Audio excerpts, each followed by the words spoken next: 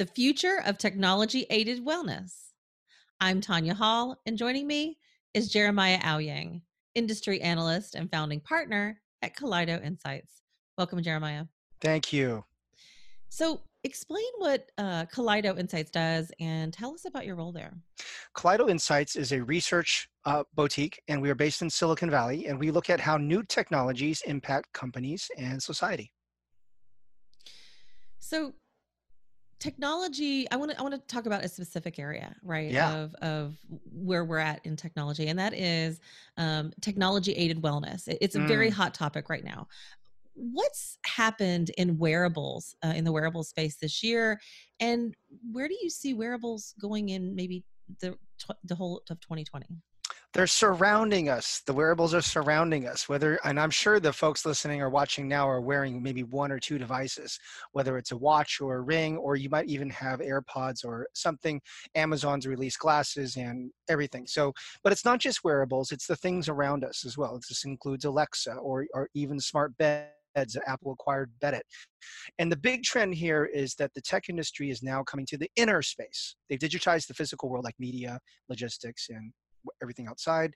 Now it's coming into our bodies.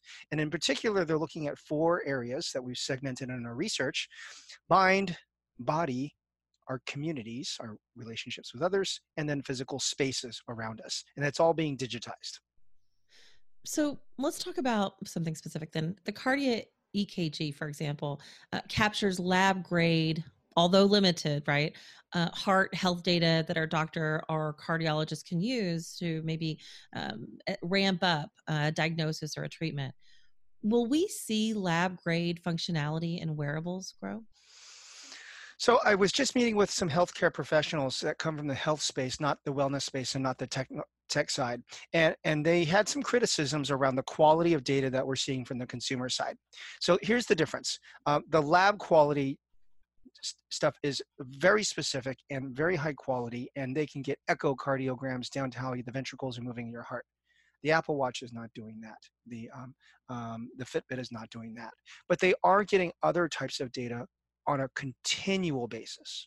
So the difference with the tech wellness space is there's big data is being generated, constant data, versus many people only see their doctor if once a year. And so there's a significant difference on the amount of data. Now, the AI masters can take a look at the data and derive insights using the big data and then compare your data to others. So it's a different way of getting this information. So it's a different approach. It's a different strategy. So, what data and privacy issues arise then with all of this health data Oh gosh. streaming throughout the internet? Well, I'm sure like everybody else, we all read the terms of service. No, none of us do any of that because I don't have 4 hours to read the terms of service. So we're unfortunately just at the whim of the tech companies on who we trust. Um, and this is a concern. We don't really know where some of these third-party data apps are going. This is a bigger conversation beyond on wellness.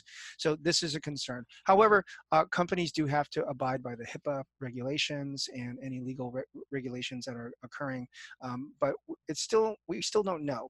And in other cases, we can still get data around your body, around if your face flushes or the micro expressions on your face. We can analyze this actual video, and there are tools that I've observed and that interviewed the companies that are doing that can get information around your moods, Tanya, and they could analyze this. And this is just public data and out in the open domain. That's not even on your body. So I think we're in a gray area where it's going to be very hard to tell what is real and what's not, and what's public and what's not private. So, of the four areas you mentioned a moment ago, which offers the most promise?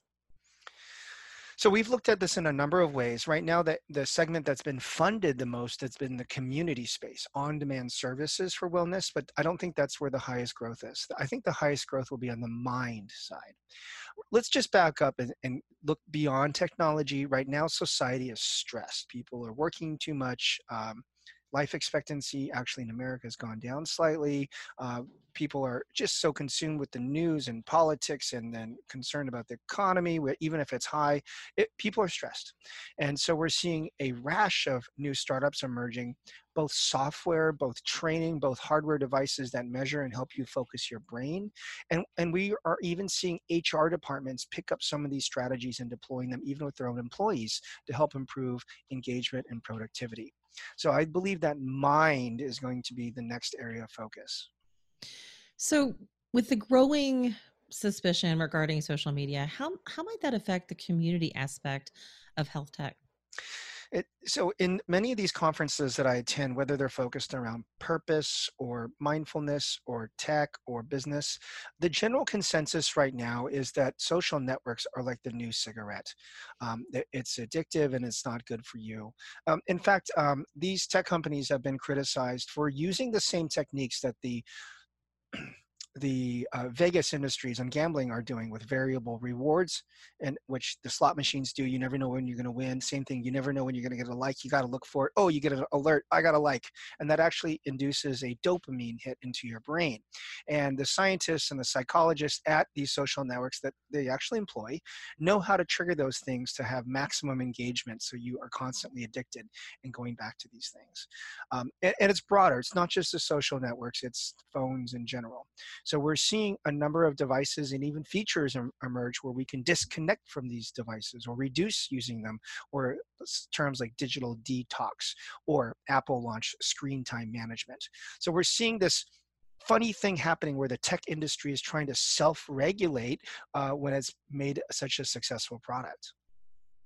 So, what trends and signals should maybe business leaders watch for on the technology aided wellness front over the next year?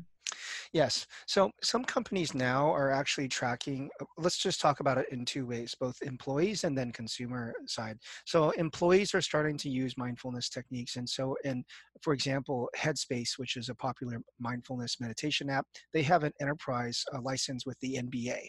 So the word is out that people are meditating or being mindful. It's not some strange bohemian hippie thing that's done in San Francisco only. It is mainstream now. It's everywhere. So people are waking up to how this can improve the employee experience. And so companies are getting behind this and offering it as a benefit. And it's ironic that they use technology to help humans become more human, which is kind of the thrust of my research in this space. And then secondly, on the consumer side, we should expect a rise in tech wellness as technology being adopted in a recession.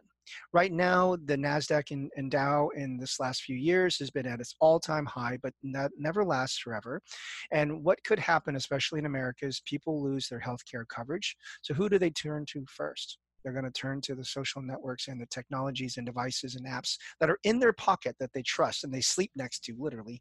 So that will be the trend. In a recession, we will see significant increase of tech wellness, not just for the mind, but also for choosing diets and fitness, because it's always there. It's inexpensive, and here's the interesting part: there's no judgment. It's just a device. There you go. Jeremiah Aoyang, industry analyst and founding partner at Kaleido Insights. If somebody wants to connect with you, Jeremiah, maybe they want to find out more about your work, how can they do that? I'd say on Twitter, and I would definitely look for your responses and tweets. I'm at J Aoyang, my first initial last. Sounds good. Thanks again, Jeremiah. And if you guys want to find more of my interviews, you can do that right here or go to tanyahall.net. Thanks for watching.